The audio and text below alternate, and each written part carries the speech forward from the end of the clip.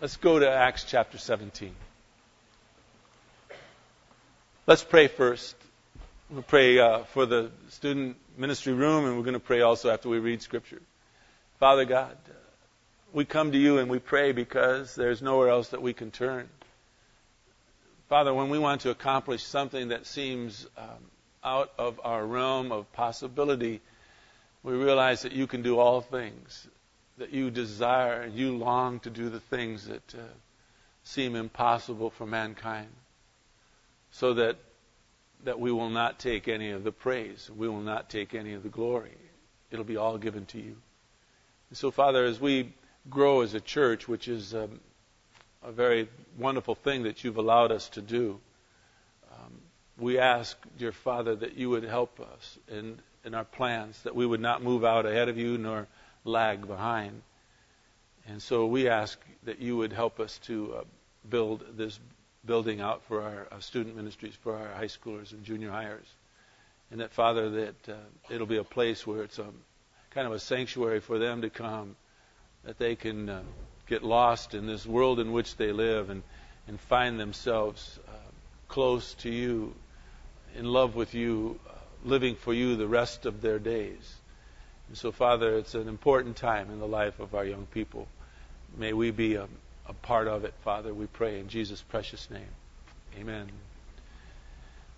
I want you to notice something as we read to this place in Scripture. Number one is, in the 17th chapter, as is in the 16th chapter, persecution only pushes the church out further. Those that tried to trouble Paul or Silas or Timothy or Peter, they thought that they were stopping what was happening in this religious movement, so to speak, of Christ. And they couldn't. All they were doing was setting the boundaries out further and further. And what we're going to see is the courage, the enthusiasm, the ability of Paul to not stop. Nothing was going to stop Paul from preaching the gospel. Nobody, nothing was going to stop him. And I must admit to you, I love Paul because of that. I would like to be like Paul. I would love to be a man that nothing would stop me from preaching the gospel. Now, I've had a chance to experience that just recently, and true to form, I didn't stop. But it was because of wonderful people around me. It wasn't because of me. It was because of really wonderful people. Paul is, he's just amazing. He goes to Philippi and they kick him out of there, and he goes to Thessalonica and they kick him out of there, and so he goes to Berea, as we're going to see today, and they're going to kick him out of there. And he ends up in Athens. Ends up in Greece, Jimmy. I don't blame him, huh? It must have been beautiful. But it was a place that was decadent in its day. And Paul could not stand idle in that community. And what we're going to study today in chapter 17 from verses 10 to about 21 is the beginning of this message that he is going to give in Athens. It is perhaps one of the greatest messages ever proclaimed to a people who desperately needed to know the Savior. And so God continues to use Paul. And when Paul comes, as we're going to read in a moment, to Berea, he comes upon some very special people. People who are enthralled by the Word of God. People who long to learn. If you look at verse 11, and we'll read it all in a moment, but verse 11 is the key verse. It says, "They received the Word with great eagerness, examining the Scriptures daily, to see if these things meaning the things that Paul and Silas were teaching, to see if these things were so." Instead of hurling attacks at Paul and Silas, these folks in Berea listened to him eagerly.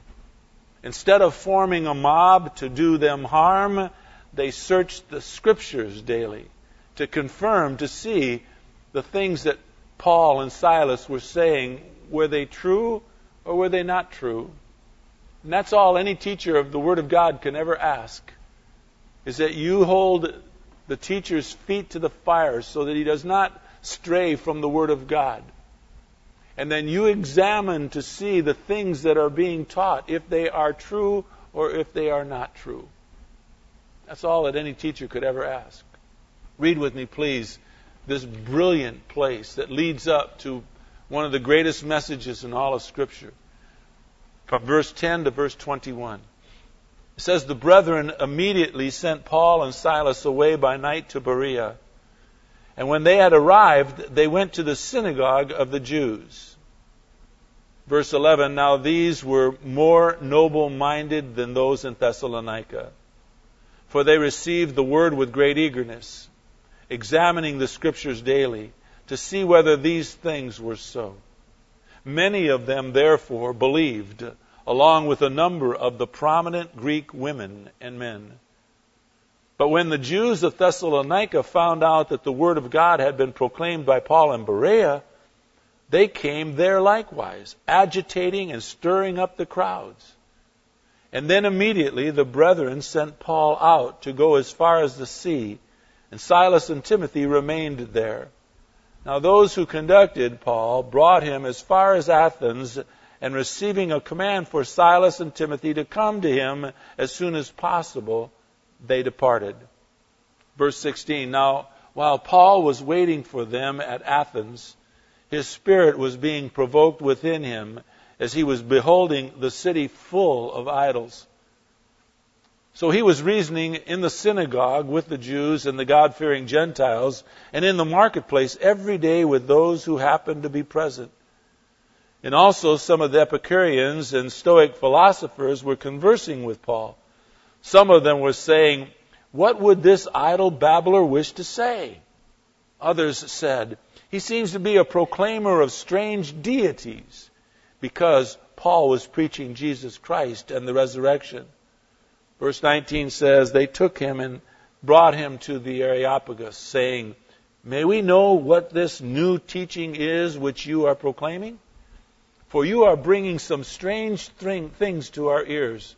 We want to know, therefore, what these things mean. It says in verse 21, now all the Athenians and the strangers visiting there used to spend their time in nothing other than telling or hearing something new. In other words, they were idle. They loved to argue over what is new, if it's true or not. And Paul got in the midst of that. What you'll notice about Paul is that even though he was alone in Athens, he would not sit idle. He could not stand it. In verse 16, it says that he was provoked. That's a strong Greek word. That word means that he was infuriated. Infuriated that the city was full of idols. He wanted them to know the one true God. And as we're going to see next week, from verses 22 to 34, and I would encourage you to read it, he gives them a message of messages as he proclaims the one true living creator of this earth, Jesus Christ. But let's pray about this verse, and let's talk about what we kind of just read this morning. Father, please open up our eyes. Open up our hearts and our minds and our thoughts, that we might behold wonderful things from your law, your word. Father, it is your word that we have the privilege of studying and understanding the best we know how. Would you, Father, move us, teach us, help each of us to comprehend what you wish for us to know today. Move us along this path that we call our walk with you. Move us along this path that is enlightened by your word. Move us along this path that we might grow and therefore be equipped so that we might equip others, so that they too might walk this wonderful path called our faith in Jesus Christ. Lord, would you please move me aside? Being, Father, that we might fall in love with you rather than a speaker. Being, Father, that we might find our faith and our trust in you rather than in a church or a denomination, so that when the difficulties may come our way, our trust and our hope would be grounded in you. And for you who never changes, then, Father, we will have a hope that lasts forever. And so, Father, let us see your heart, your eyes, your face, your thoughts. We pray in Jesus' most precious name. Amen. I want you to note something immediately. Again, if you'll look at verse 12, we see the same thing that is mentioned in verse 5. In verse 5 of this chapter it says, in verse 12 it talks about the prominent Greek women.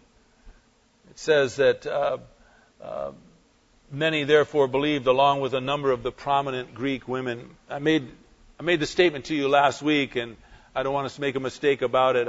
The church is built upon the heart and the soul of prominent women in those days. Yes, of course the men, but the women had a great part. And men, let's face it, we'd be lost without the ladies that God has brought to this church. They're just special. They always have been, they always will be. But I don't want you to miss another fact. In verse 10, when it mentions that the brethren in Thessalonica helped Paul and Silas, it says that the brethren immediately sent Paul and Silas away by night to Berea. You need to remember that Paul and Silas came to Thessalonica and they started leading people to Jesus Christ. They were there just a short while. These brethren that helped Paul and Silas flee were new converts to the faith. But immediately they became involved in what they believed in. Paul writes, you don't need to turn there, but you look at it later, it's in Ephesians chapter 5, verse 8. Paul basically tells us there is no excuse. It says, you were formerly darkness. But now, in other words, but now that you've come to faith in Jesus Christ, you are light in the Lord. Therefore, he says, walk as children of light. There is no excuse for those of us who are young in our faith to say, well, I don't know enough. I can't do anything. That is a lie from the very pit of hell itself. The moment you and I come to Christ, we become equipped to some degree. And we can use whatever it is that we have for the sake of Jesus Christ. Now, even though they were terribly young in their faith, they put their lives, they put their jobs, they put their reputations at risk for the cause of Jesus Christ and to help those who were his messengers, in this case, Paul and Silas. It was these courageous folks. Now I would love for you to turn to 1 Thessalonians chapter 1. Please turn there. Hold your place here. Turn with me to 1 Thessalonians chapter 1. It was these courageous folks that Paul wrote about in 1 Thessalonians. In chapter 1, verse 7, he says, you became an example to all the believers in Macedonia and Achaia. He says in verse 8, for the word of the Lord has sounded forth from you. Now, that's interesting. Paul went and spoke to other communities because they protected him. But he is saying to them, because of you, the Lord has sounded forth the word. Not only, he says in verse 8, not only in Macedonia and Achaia, but also in every place. Your faith towards God has gone forth so that we have no need to say anything. In other words, Paul is saying, because of you, we've gone and preached the gospel. Because of you, the word of God has gone forth, and your reputation is marvelous across this world. It says in verse 9, for they themselves report about us what kind of reception we had with you, and how you turned to God from idols to serve a living and true God. Folks, may that be our testimony. May that be the testimony of the Rock Community Church. That we would be a people that its reputation would go far and wide, and that it would be heard about in the communities around the area, that there is a church there that have people that are filled with the love of Jesus Christ, and how we have turned to God from other places and other things. One of the great joys of my life, being here and doing what I do, is seeing people come to Christ and watching their growth. I get that opportunity. I get that privilege.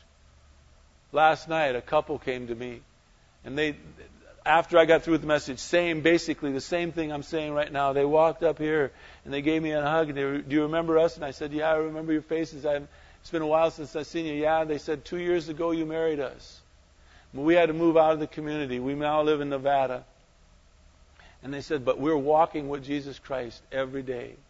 And then they said something that was very kind, because of what you taught me. And I said to them, no, it's because what the Lord taught you from the Word of God.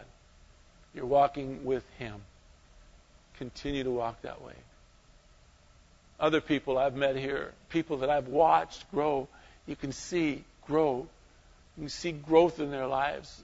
All of a sudden, they go from a person that had no desire to be in a church, to all of a sudden come to church, to all of a sudden don't want to miss church, to all of a sudden be involved.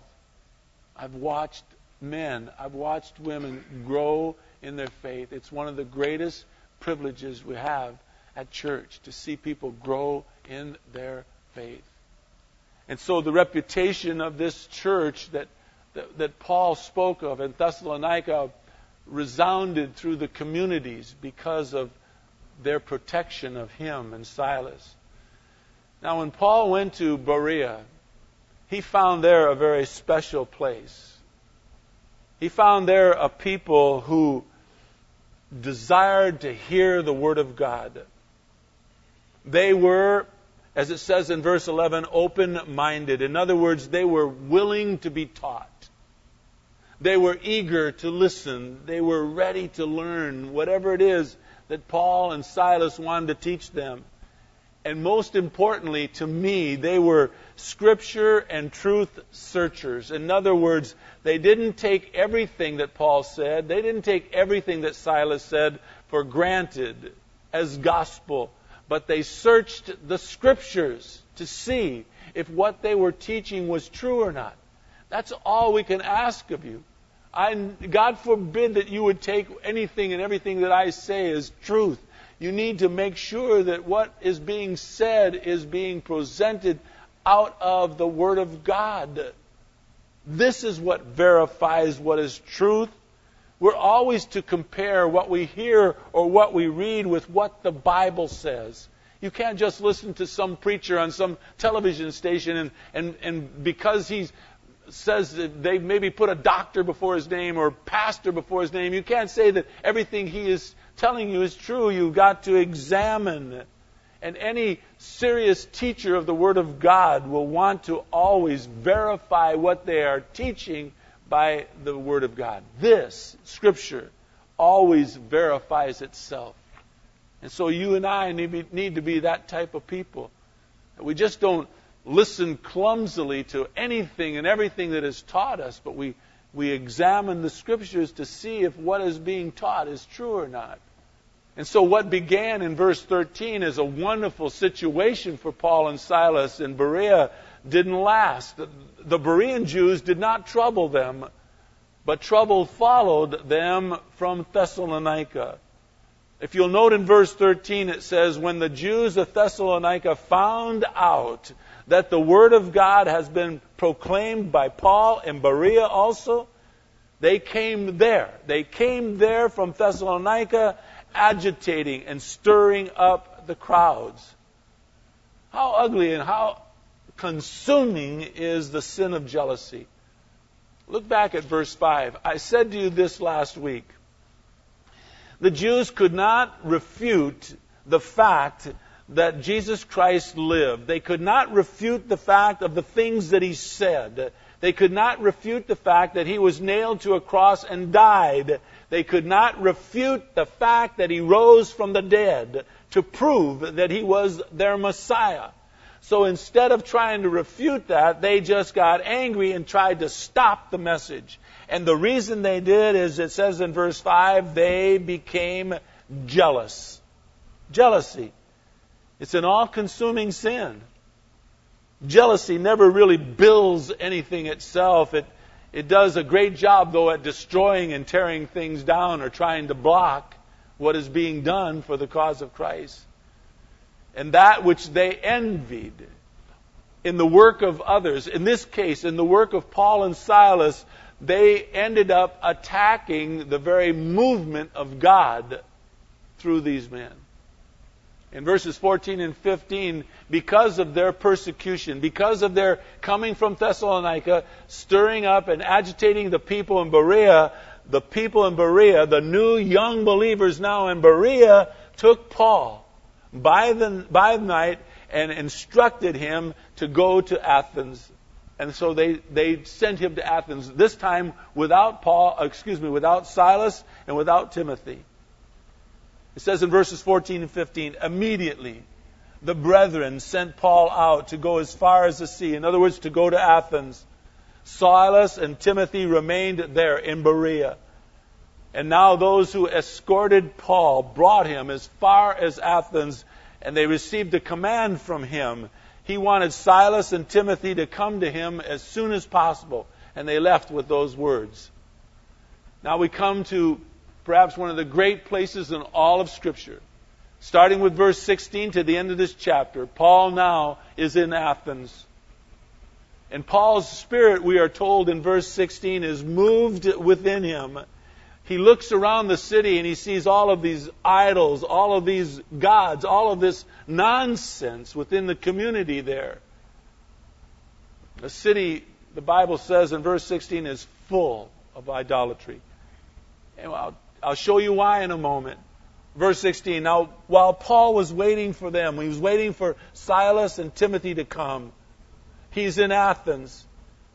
In verse 16 it says his spirit was being provoked within him as he observed the city full of idols. The word provoked in verse 16 is an extremely strong Greek word. It's P-A-R-O-X-U-N-O. It means to become infuriated. He is angry to a point of boiling. Paul hated idolatry. And why? Because idolatry robbed God of His glory. And Paul would have nothing of that. I want you to look with me just a few pages to the right to Romans chapter 1. Please turn to Romans chapter 1. Critical place in the Word of God. Absolutely critical.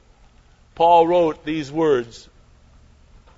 And this is why Paul so hated anything that was an idol, anything that was idolatry, that moved people away from the one true God. Because he knew the outcome of their lives. He knew that the outcome was hell. And he didn't want one soul to go to hell. And so Paul writes in chapter 1 of Romans, verse 18, the wrath of God is revealed from heaven against all ungodliness and unrighteousness of men who suppress the truth in unrighteousness. Because that which is known about God is evident within them. God made it evident to them. Folks, there is not a person on the face of this earth that cannot say that there isn't a God. There are people, granted, that say that this universe, this world in which we live, began, well, they can't really come up with a great idea. Best I've ever heard was the Big Bang Theory, right? Boom. Big explosion, everything fell into place, and then there was little living things that kind of oozed into the sea and out of the sea, and pop, came a human being. Whoa, how great is that? And deep, I believe, because of the Word of God, deep within their soul, they know that they're being fools when they say that. That they really cannot back it up. But then they have to trust that in faith that it happened that way, and they say that we're fools because we believe by faith that a creator created everything. And so there is the standoff. But what I know and what you know is that God knows that they know better. Because as it said in verse 19 where I just read, that which is known about God is evident within them. Reason being because God made it evident to them. And here's why in verse 20. Because since the creation of this world, His invisible attributes, His eternal power, His divine nature has been clearly seen, being understood through what has been made, so that they are without excuse. I say to you with all the boldness I can muster, is that they have no excuses when they say that there is no God, when they say there is no Creator. When in fact, they're without excuse. It goes on to say in verse 21, because even though they knew God, they didn't honor Him as God, nor did they give Him thanks. They became futile in their speculations, and their foolish heart became darkened. Professing to be wise, they became fools. And they exchanged the glory of an incorruptible God for an image in the form of, and this is what so irritated Paul in Athens. He looked around the city and he saw they exchanged the glory of the incorruptible God for an image in the form of, you choose, either man or a bird or a four-footed animal or a crawling creature. It didn't matter. They turned their attention over from God to this creature that they've created. And then you're going to see some of the saddest words in all of Scripture in verses 24, verse 26, and verse 28. And the words are, then God gave them over. In Matthew chapter 15 and from verses 12, 13, and 14, and 15. In Matthew, in that great chapter of Matthew, Jesus Christ is explaining about the traditions of men, and He is saying to the Pharisees that they're lost. The disciples come to Jesus Christ and they said, do you know that you upset the Pharisees by the things that you said about them? They're upset. And Jesus Christ uttered three of the saddest words in all of Scripture. He said of them, let them alone. They're blind guides leading blind people. God gave them over and let them alone. Folks, you don't ever want to get into that boat where God says, enough. I've given you enough light. Now I'll turn you over to whatever degrading passions you have. And as you read in Romans chapter 1, verses 24, 20, 25, 6, 7, 8, as it goes on, God continues to give them over. And so that's what so infuriated Paul in Athens. Paul was beside himself as he saw all of these idols. As you turn back, please, with me to Acts chapter 17. In its heyday, Athens was the center of culture. These were several centuries before Christ was born. It was in Athens where Socrates taught Plato. And then in return, it was in Athens where Plato taught Aristotle. And Aristotle was perhaps the greatest and most influential philosopher of all time. But also after Aristotle came Epicurus, who was the founder of Epicureanism. And I don't even know, trust me, you know that I studied. I don't know any of this stuff. But then there was a man named Zeno who was the founder of Stoicism. These are the two leading philosophies of that day in Athens. And it was them in verse 18 who, back to Acts chapter 17 and verse 18, some of the Epicureans and some of the Stoic philosophers were conversing with Paul. It was there that these people were trying to reason with Paul the philosophy of life. You see, Athens was the philosophical center of the ancient world, but it was also the home of the world's greatest university of its day.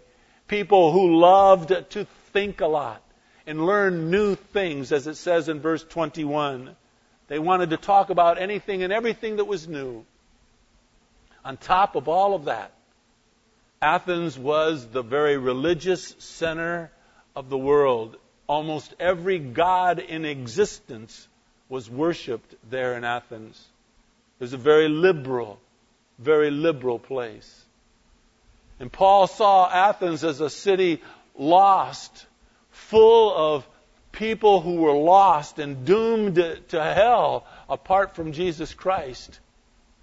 Therefore, just as when Jesus Christ walked through Jerusalem and was moved to tears and to anger, likewise, Paul's heart was stirred to a holy anger, which brought forth one of the greatest messages ever written within Scripture, and that is in Acts chapter 17, verses 22 to 34.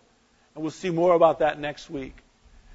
In my study this week, I came across a message that was given by Charles Spurgeon, one of the great preachers of his day. He gave this message. It is written on January the 7th, 1855. 1855, over 150 years ago now. He said these words, "It has been said that the proper study of mankind is man." He says, I won't oppose that idea.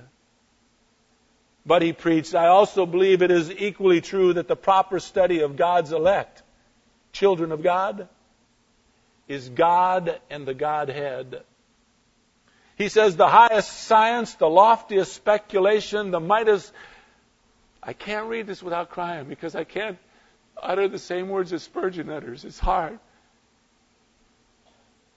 It was like when I was playing baseball. One day we were spring training, Jimmy. Maybe you were at the game. We were spring training and we were supposed to take batting practice. In the last 5 minutes, we were playing the Braves. In the last 5 minutes, Aaron was hitting. And I mean, I've never seen so many ropes hit in my life. I mean, it was rope. He was just wearing it out.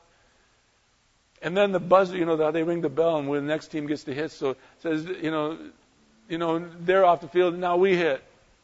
And always the scrabinis, the guys that weren't going to play hit first. And we got 5 swings in a bunt, and that was it for us today. Then we could sit down. And I always, Lee Walls or all the guys would hit first that were veterans, And after Aaron hit, none of them wanted to hit. And they said, go hit, John.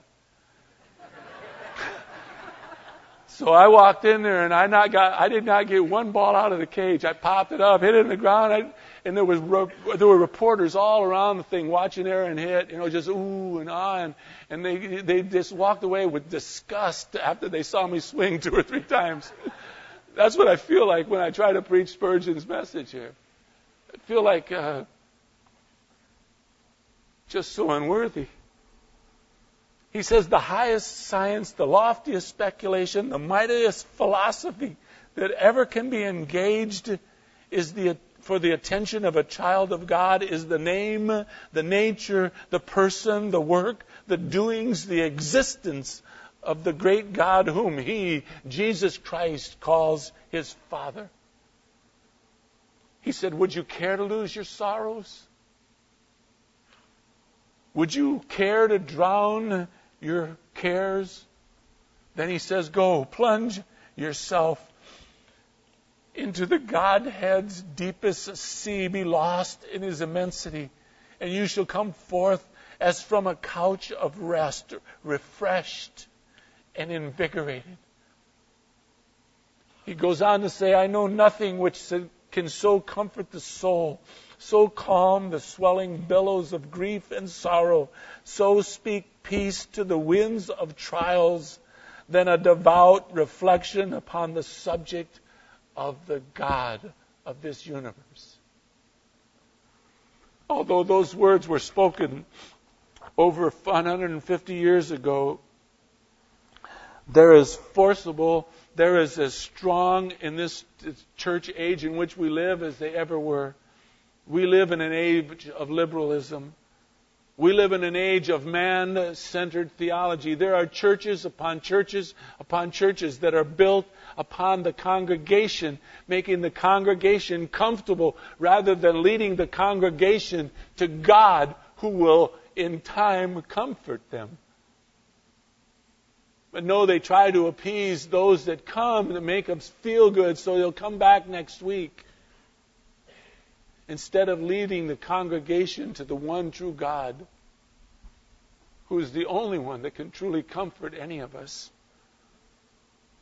And so as Paul looked at this city that was filled with false gods and false idols, a church and a people that desperately needed a proper perspective of God, a world that was filled with despair, that only Christ and Christianity could offer the message of hope.